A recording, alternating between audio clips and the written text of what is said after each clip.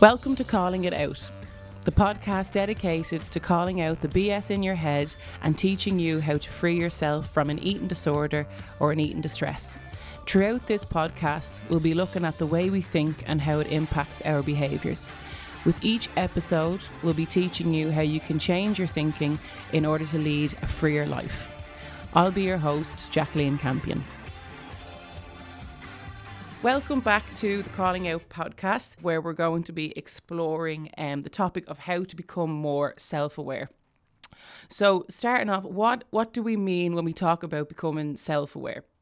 Self-aware is basically learning to become an observer in your own life, is probably how I would simplify it.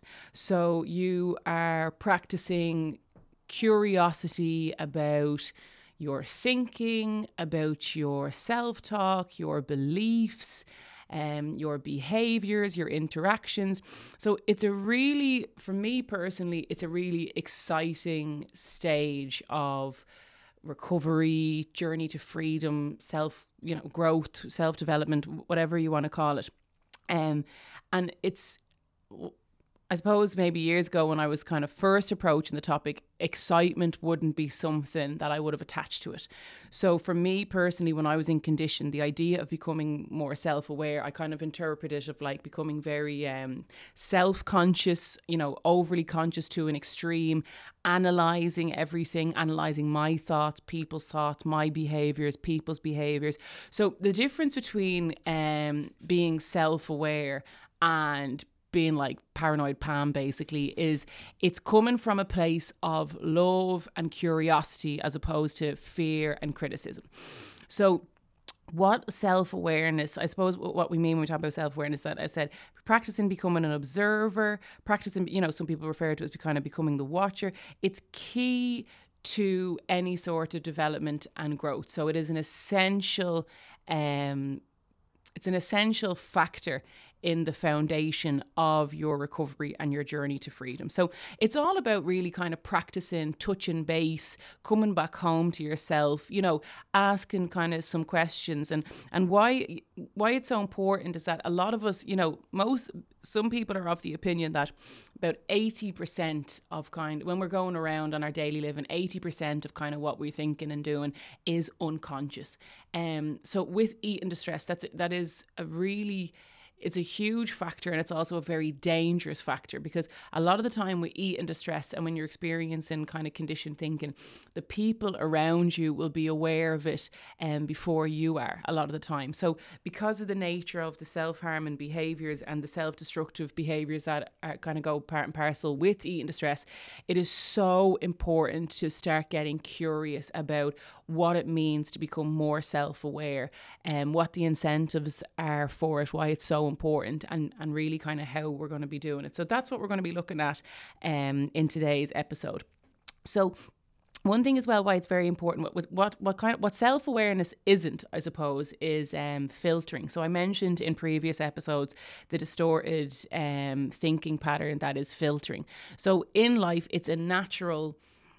it's almost like a habitual response that when we're going through our daily kind of experiences, we're filtering out a lot of things based on your beliefs, based on your needs, based on where you are at your life. We are filtering certain things out. We're taking certain things in because we think we can relate to them and they're important for us to listen, and then we filter other things out. So for example, a lot of the time, even in recovery, people often come to group sessions, and, at the group sessions in the centre, we look at various different topics. But a lot of the time when you're recovering, the conditioned thinking can be very kind of focused on what it thinks it needs to focus on, okay, which is completely the opposite of what awareness is. It's a very closed mind. So if you're maybe having a conversation with somebody, or you're watching something on TV, or for the example I use there, kind of coming to group, an example of filtering is that, it's a topic of maybe acceptance. And you think, okay, well, I've absolutely no problems with acceptance, and this group is probably not going to really give me much, so I'm just going to zone out, and I probably wish I didn't come here. I could have been doing something more useful. So what's happening there is that there's a story in your mind, there's a belief, there's a very kind of tunnel vision on what you think you need to be looking at and what's relevant to you and what's not.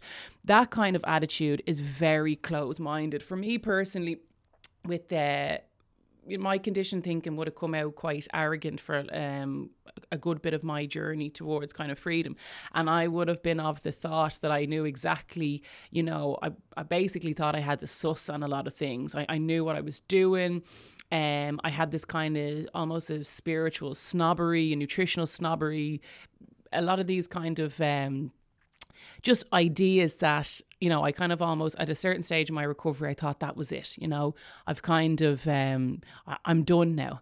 And that's the way the condition basically really develops in order to survive. It adapts to its environment. So, it looked and sounded good. A lot of the things from my personal journey, it looked and sounded good what I was saying and even sometimes what I was practicing, but it was missing that kind of authenticity. So just getting curious, like even for example, like when you're maybe listening to, the radio or you're putting the TV on or someone's having a conversation, you just notice yourself going, this has actually nothing to do with me. I'm not interested in this at all. And you just kind of zone out. Conversations with people in work, school, college, get curious as to what you really zone into and what you really zone out of, because they're two extremes. The condition can kind of go to the other extreme as well, where you're like, you can maybe meet somebody and they say something.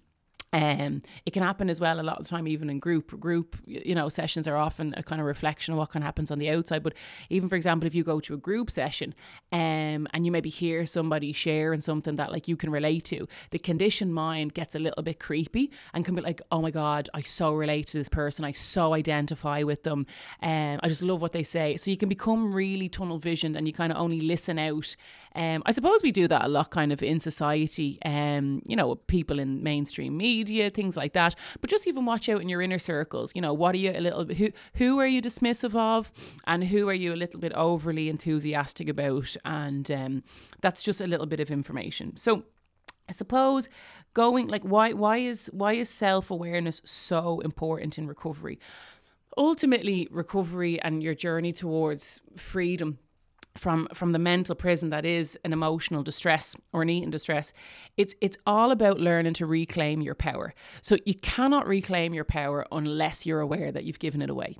So a lot of the time, as we're kind of going around on default, automatic, autopilot, we give our power away. It leaks out. It's kind of like the I was going to say it's like the Irish water system, but I don't know if that's politically correct to say. But anyway, there's loads of little leaks. So that's an opportunity for you to even just, like, if you're not aware of that, that's fine. You could be now. Practice a little bit more curiosity. So you want to start looking at maybe where you're giving your power away, where you're giving kind of your responsibility away. Okay, so when I'm talking about kind of giving your responsibility away or avoiding responsibility, probably it makes a little bit more sense.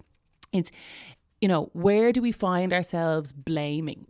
Blaming our situation, blaming our circumstance, blaming our feelings, blaming our experiences. Where do we find ourselves blaming that on someone or something else? That's something on the external. It could even be the weather. I'm in a crap mood because the weather's crap. So this is giving us information that there's very little awareness of actually how much power we have within our thinking to influence our feelings, to influence our behaviors in order to give us a much more enjoyable experience. So self-awareness is so important because it gives you the opportunity to question and get curious. And even if you kind of go, okay, I'm feeling a bit shit today. Okay.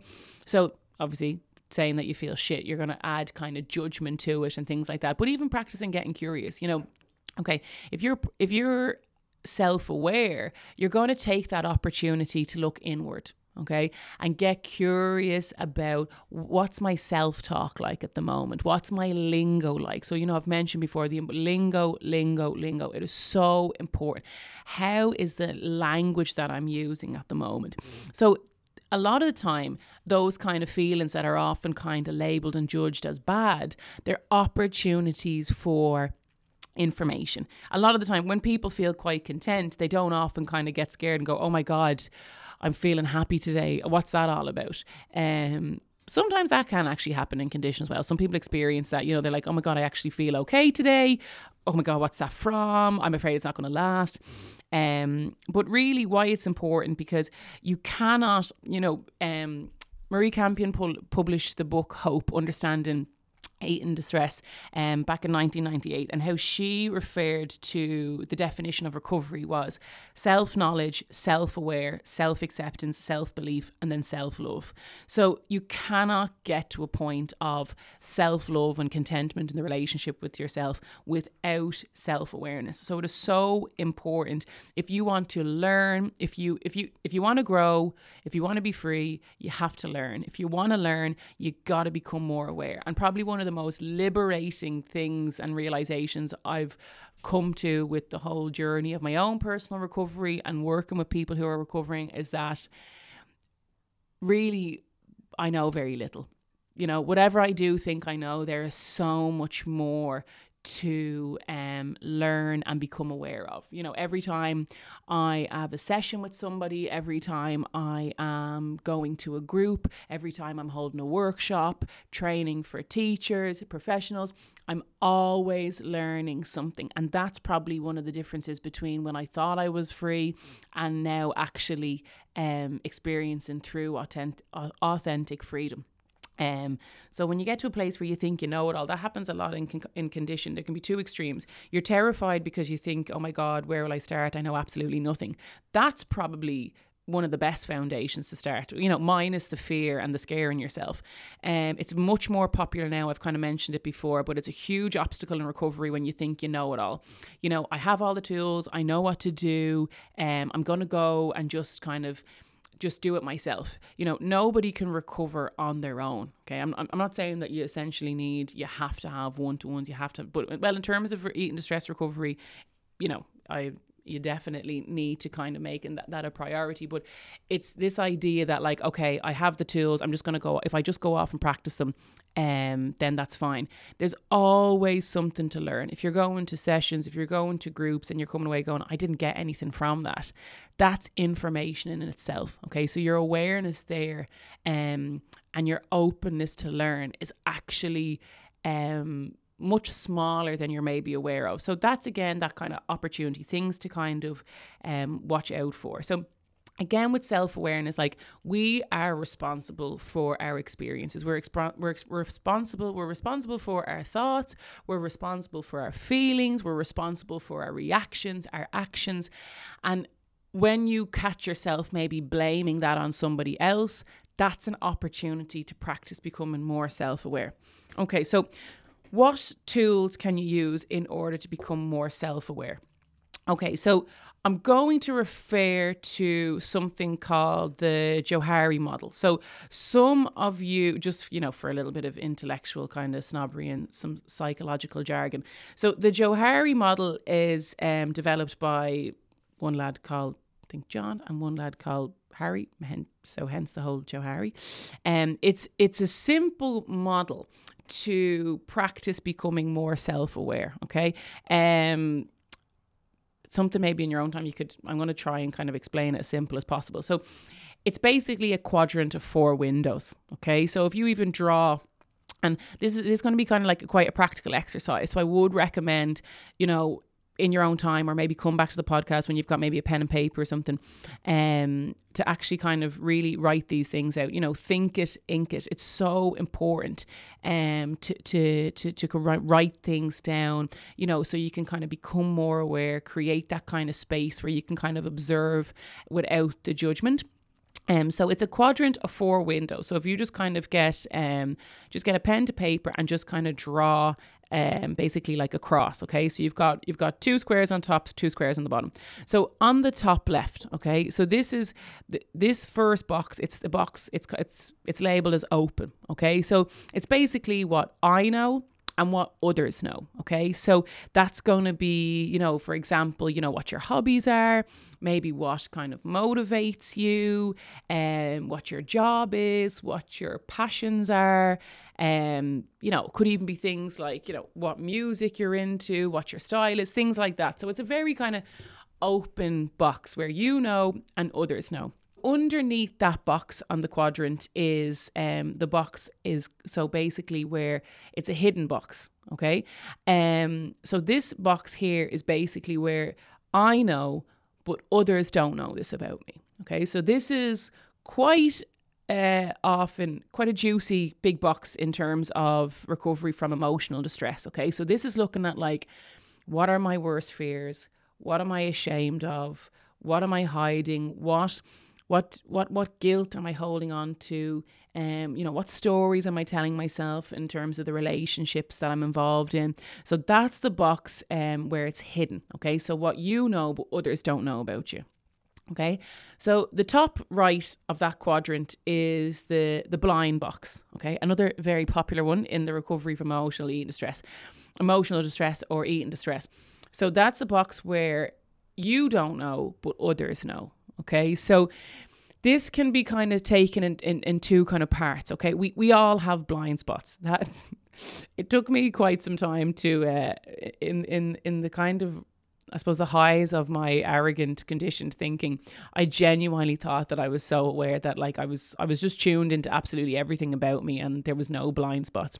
But it's to huge relief that I have blind spots and you have blind spots and everybody has blind spots. So for me, it's probably one of my favorite boxes because it's that kind of legalization that we're all human. So thank God for that. And, to kind of take the pressure off and like, I have to become more self-aware, I have to get rid of that blind box. Again, it's so much kind of opportunity for learning here. So a couple of things, what is that kind of blind box for you? So like, what do others admire about you? This is a huge thing. Basically, as I said before, eating distress and emotional distress is kind of like a lot of your life, if not for some of us, all of our life, is based on a research project to prove how kind of crap that we are. So we have this kind of belief, a very strong belief, due to a lot of repetition, because beliefs come from repeated thoughts. Okay. So that belief there that like, I'm not good, I'm unattractive, I've no talents, I'm not creative, I'll never have any friends, I'm crap in relationships. That box, or as I said, these days it's like, I'm so fantastic at everything. I kind of delved into this for a while. I am so aware, I'm so tuned in, there's nothing I haven't learned yet, I'm on top of my game. So again, the arrogance and the kind of minus 10 self-esteem, two sides of the same coin. So really getting curious, like, what do people admire about you? So this is about like changing your research project. What is it? Are there certain sentences that people are often maybe saying to you that, they're just not clicking with you? But it seems that a lot of people, for me, one of the things that kind of stands out, people used to often say that I'm very hard on myself. That used to infuriate me. First, because a lot of people would say it. And second, I just didn't really get it. And then the conditioned part of me was like, well, this is how you get stuff done. So maybe you could, try it a little bit. I'm being productive. So because I was very closed off to the idea of becoming more aware and being open to blind spots, it held me back a lot in a lot of areas in the relationship with myself and my own recovery. So I suppose one thing is like, get curious, like what are you often maybe repeatedly kind of hearing from other people or experiencing with other people about yourself? Again, you might hear things like people are often kind of saying you're very closed off, you come across quite maybe narcissistic or self-obsessed, that you're very kind of disconnected, things like maybe you're always in a good mood. Things like that are really kind of juicy areas. Like people would often have said that to me, oh my God, you're always in a good mood, you're always smiling. For me, that's probably when I was the most unhappy and the most lonely and the most disconnected. So just kind of even check in with that. Sometimes you can be like, okay, people are always saying like, I'm always in a good mood, I'm always kind of happy-go-lucky, but yet I go home and I practice self-harming behavior. So, what's happening here? Even bring awareness to that. When I practiced started kind of bringing awareness to the fact that I was kind of feckin' fun Bobby 24/7 and, up for a laugh all the time and blah, blah, blah, all this kind of stuff. I started bringing awareness to, and I noticed that a lot of that was coming from pressure, to perform, to, try and make sure that people liked me, trying to kind of win people over based on the fear that, I'd be on my own. So and it's not the same for everybody, but just get curious about that. So, also what, on the other side of things, what annoys you about other people? This is, again, another one of my favorites. Get curious, as I've said before in kind of previous episodes. This window is an opportunity to get curious, like who and what winds you up? Where do you find yourself kind of going, oh, Jesus, when I see him or her, I just have dread for the day ahead. Get curious about kind of, that's your opportunity, that feeling of like, oh, here we go. When I enter the building, when I see that person, when I think about that event, that's your opportunity to start practicing becoming observant without the judgment of like how you're thinking and feeling, and your behaviors kind of follow through in those kind of areas. And also where you experience resistance in life. So this is a huge one, particularly in recovery. There's a book that Marie Campion wrote the book, Recovery Now. So it's 365 tips of how to rid yourself of an eating distress. And that book, so every morning you're opening it up and you've got a tip for each day. It always fascinates me, and you'll learn a lot. If you have the book already, or even with the podcast, if you maybe notice yourself going into particular episodes but avoiding other episodes, that's your opportunity. Where am I kind of resisting certain things? What parts of the recovery am I really open to, and which ones am I like, do you know what, I might wait with that one. So for example, even with the Recovery Now handbook, a lot of people, when there's maybe a practical exercise in certain things, but maybe even like learning to compliment themselves physically or learn to kind of appreciate the body, that's often one where people are like, yeah, no, not so much for me. I'll leave that. And that's, again, information. These simple opportunities are huge. They're huge opportunities for internal shifts and getting to that place of emotional, spiritual, mental, physical freedom much quicker. So the fourth, last but not least box. So you're going to the bottom right of your quadrant. So this is the box of the unknown. Okay, so this is kind of what I don't know and what others don't know. So this is really your opportunity to, it's the box where you're getting like, what have you learned? What have you kind of become aware of? Even like, what are you learning in recovery? How can you continue to kind of increase your awareness and know more about yourself? What have you not yet discovered about yourself? Because when we're in condition, we don't even know what our hobbies are. We don't even know what our talents are. Or we can be very much so, we have an idea of like, that's it. I'm going to be part of the rat race. I'm going to be working on corporate. I want to get to the top. I want to be CEO. I want X, Y, and Z. Or I want to, take my art. I want to make sure that it's, you can be very kind of tunnel visioned in your goals, or you can be the opposite as well, where you're like, yeah, no, I'm just going to play it safe here. I'm happy not to progress. I'm happy to stay where I am. That's never been really a value of mine. So you can have two extremes. A lot of people, and especially now in today's society, with the latter that I've explained, you can often kind of brush that off as laziness and kind of unproductive. But laziness, personally for me, I really dislike the word. It brings up a lot of heaviness for me, but the meaning that I would attach to it. But it's information, okay? Because we're neurologically wired for connection, okay? And you're always going to feel your lightest and your most content when you're connected to your values and you're practicing behaviors that are in suit of that. So when you're experiencing something and you have heaviness attached to it, especially kind of like, so with that area of like, I'm happy here. How often do you find yourself justifying and telling people just how happy you are where you are? If you find yourself telling a lot of people of like, yeah, this is fine, I'm totally okay with this. Yeah, no, it suits me great. If you notice yourself saying that a lot and to a lot of people, you're covering up a lie, because only when you're justifying something, it gives you information that you're kind of covering up a lie. So that can be an opportunity where you're like, maybe this maybe there's a fear here. Maybe there's a self-limiting belief here. I'm not feeling that content. I'm not feeling that light. And that can be a really scary time when you're like, oh shit, what have I been doing the last so-and-so years? I've had a lot of those moments where I'm like thinking I'm on a path and I'm on a road and as well, a lot of spiritual journeys as well. I'm kind of using inverted commas because they weren't spiritual at all. They just kind of sounded and looked like it. And I had myself convinced, no, I value commitment. I value consistency.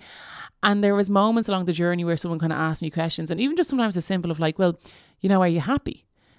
For me, when I start noticing my voice go a little bit kind of high pitch, well, it's like, okay, you don't have to be frightened. That's like the beginning of making those changes. Change is the only constant in life. And it's really, you cannot survive without evolution. It's just basic Darwinian theory of evolution that's what change is, something that you can practice getting excited about today.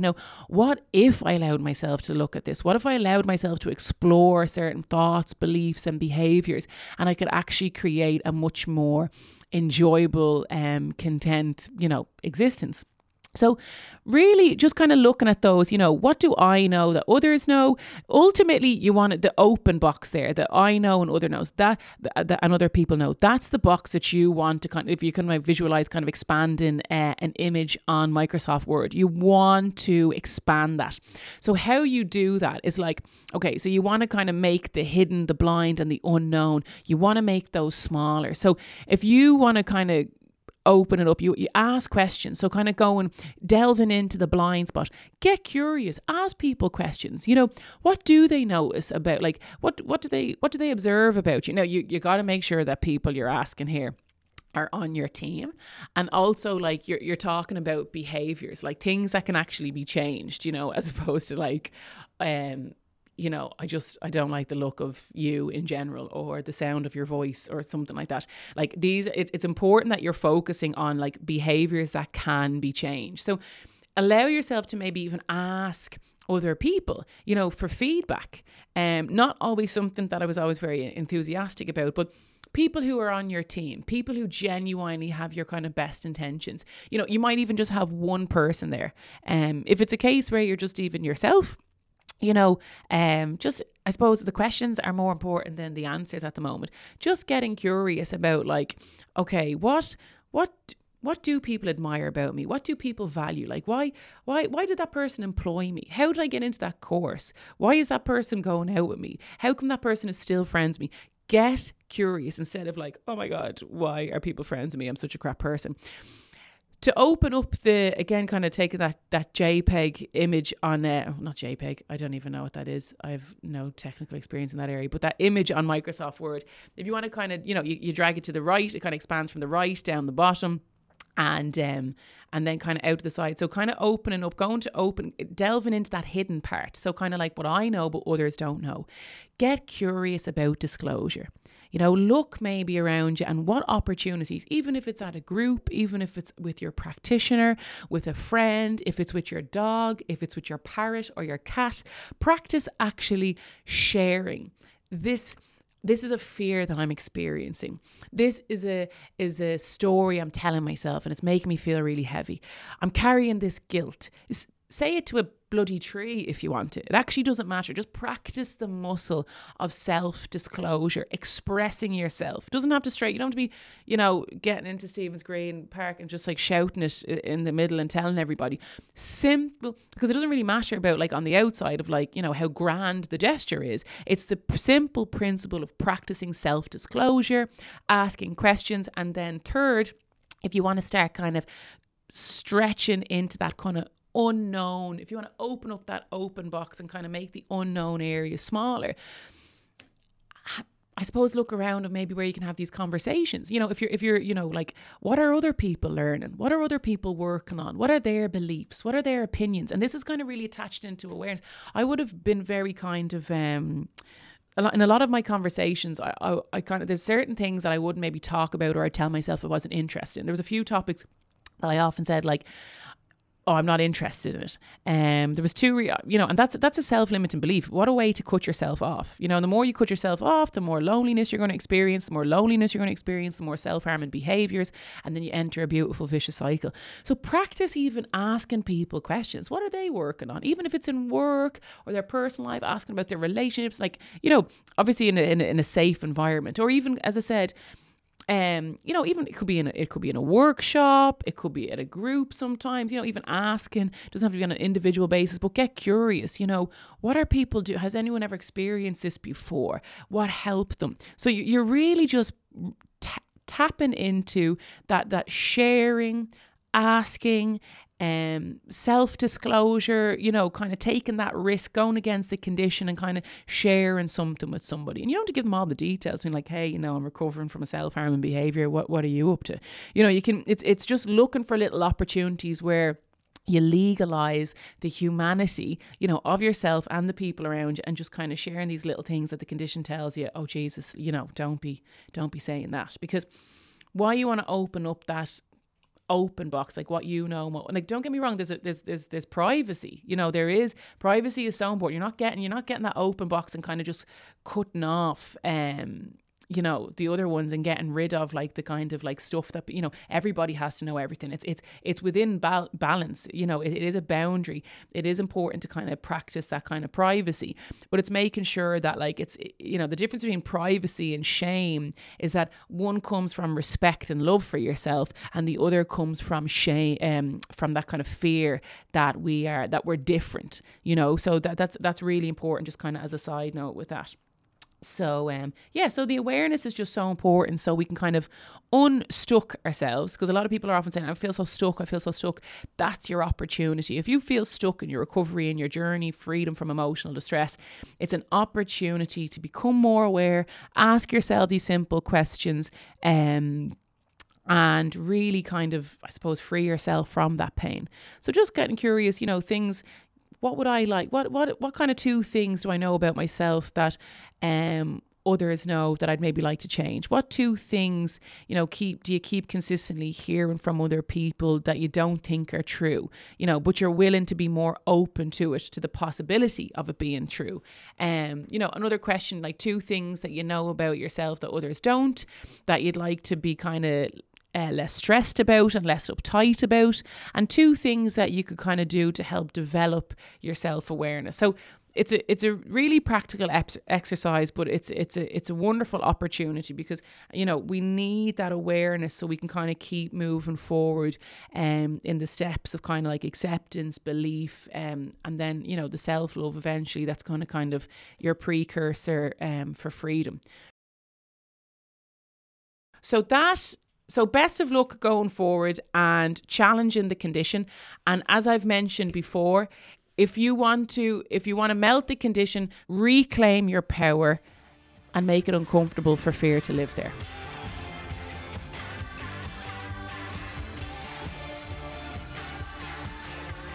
Okay, so we've had another listener send in a recovery question. And as I said, please, if there's any questions that you want to send in, don't listen to the condition when it's telling you that it's an absolutely stupid question. Just send them in the DMs through Instagram @MaureenOTC. So this question, fantastic question. My favourite thing about this question is the honesty and the vulnerability about it. So as I'm often saying, please give yourself credit for even just kind of allowing yourself to ask this question, because the condition, I can only imagine, was like, oh my God, how embarrassing. So the question is, how do I stop acting out behaviours of condition when I feel like I really want to? For example, binge eating. Okay, so just straight away on that one, really, I would encourage you to shift the lingo from binge eating to emotional overeating, okay? Binging just sounds crap, doesn't it? So it's emotional overeating, and that's, again, information. The behaviours are coming from the thinking. Okay, so how do you stop acting out behaviours? Now, One, you gotta get curious about what your expectations are. Remember, like, these behaviors are a coping mechanism, okay? So it is unrealistic to just think you're gonna click your fingers and they're gonna go straight away. This is gonna be like an iceberg, okay? Because the iceberg, you know, it's the tip of it is like the behaviors. What you see is the behaviors, and underneath it, you know, that's what sunk the Titanic, not the top of it, what was underneath it. And that's your thinking and your feeling. So it does take time to melt that, okay? So recovery is like melting that iceberg. So make sure you're being gentle with yourself while you're working on melting the behaviors, and even shifting that. Instead of like, I'm still doing that, I'm still binging, I'm still doing X, Y, and Z, I'm working on melting the behaviors, okay? So whatever a behavior is a behavior is a behavior. So whatever one it is, this question is you know, can be applied to whatever self-harming behavior you're experiencing. To put it, the first thing that came to mind when I read this question, I thought of knitting, okay? Right? So that might sound a bit random, right? But it's so important when you have these urges for behaviors, you're consumed by your mind, okay? So it's an opportunity to kind of do something with your hands. Get a jigsaw. Okay, get a colouring book, get some knitting needles. Okay, some people like to bake. Sometimes that can be a behaviour, because a lot of us in condition, we either bake it and then make it disappear within a few minutes, or we bake it and we feed other people with it and we don't eat our own baking. Okay, so that I'm not necessarily recommending, but give yourself a little bit of a toolbox. You know, everyone's kind of different, okay? Especially a lot of the time, even with kind of night eating and stuff like that, everyone's experiencing these kind of, you know, I don't like the word urges, but kind of challenges at different times. But evening time can be a really challenging time. So even having a little bit of a kind of, I don't know, recovery first aid kit, that you've got knitting needles, wool, jigsaw, colouring book, pencils, crayons, paint, whatever, and just practicing doing something just with your body, okay? So even the simple things, get a lotion. As I said before, make sure you've got a hand lotion, and a good one, not getting yourself the cheapest, you know, thing because you don't think you're worthy of the investment. Even just simple things of like moisturizing your hands. You know, what does it feel like? What does it smell like? Practicing. It's so simple and it sounds a little bit bonkers, but it's so effective. And just checking in, you know, even for creativity. Some people are so like, we're all creative. We just kind of learn about what your outlet is. It could be as simple as go and actually practicing, go and even practice some makeup or whatever. It's as simple as that. You're going to go, well, okay, I want to do a behavior. I'm going to start doing a full face of a smoky eye. But it's looking for these opportunities of where you have to focus on that one thing, okay? Because so ultimately to challenge those behaviors, you practice coming into the body, even just breathing. That is the cheapest way. There's no come down off it. It's better than drugs and alcohol. Just come into your breathing. Just that's kind of weird that I've just breathed in and out, breath, whatever. Okay, that sounds a bit weird, so I'm not going to do that again. But breathing in and out, just slow, deep breaths, even simple affirmations. You know, I'm safe, I'm secure, I'm grounded. Today I practice respect in my body, as I refer to it as like a treasure box. These simple things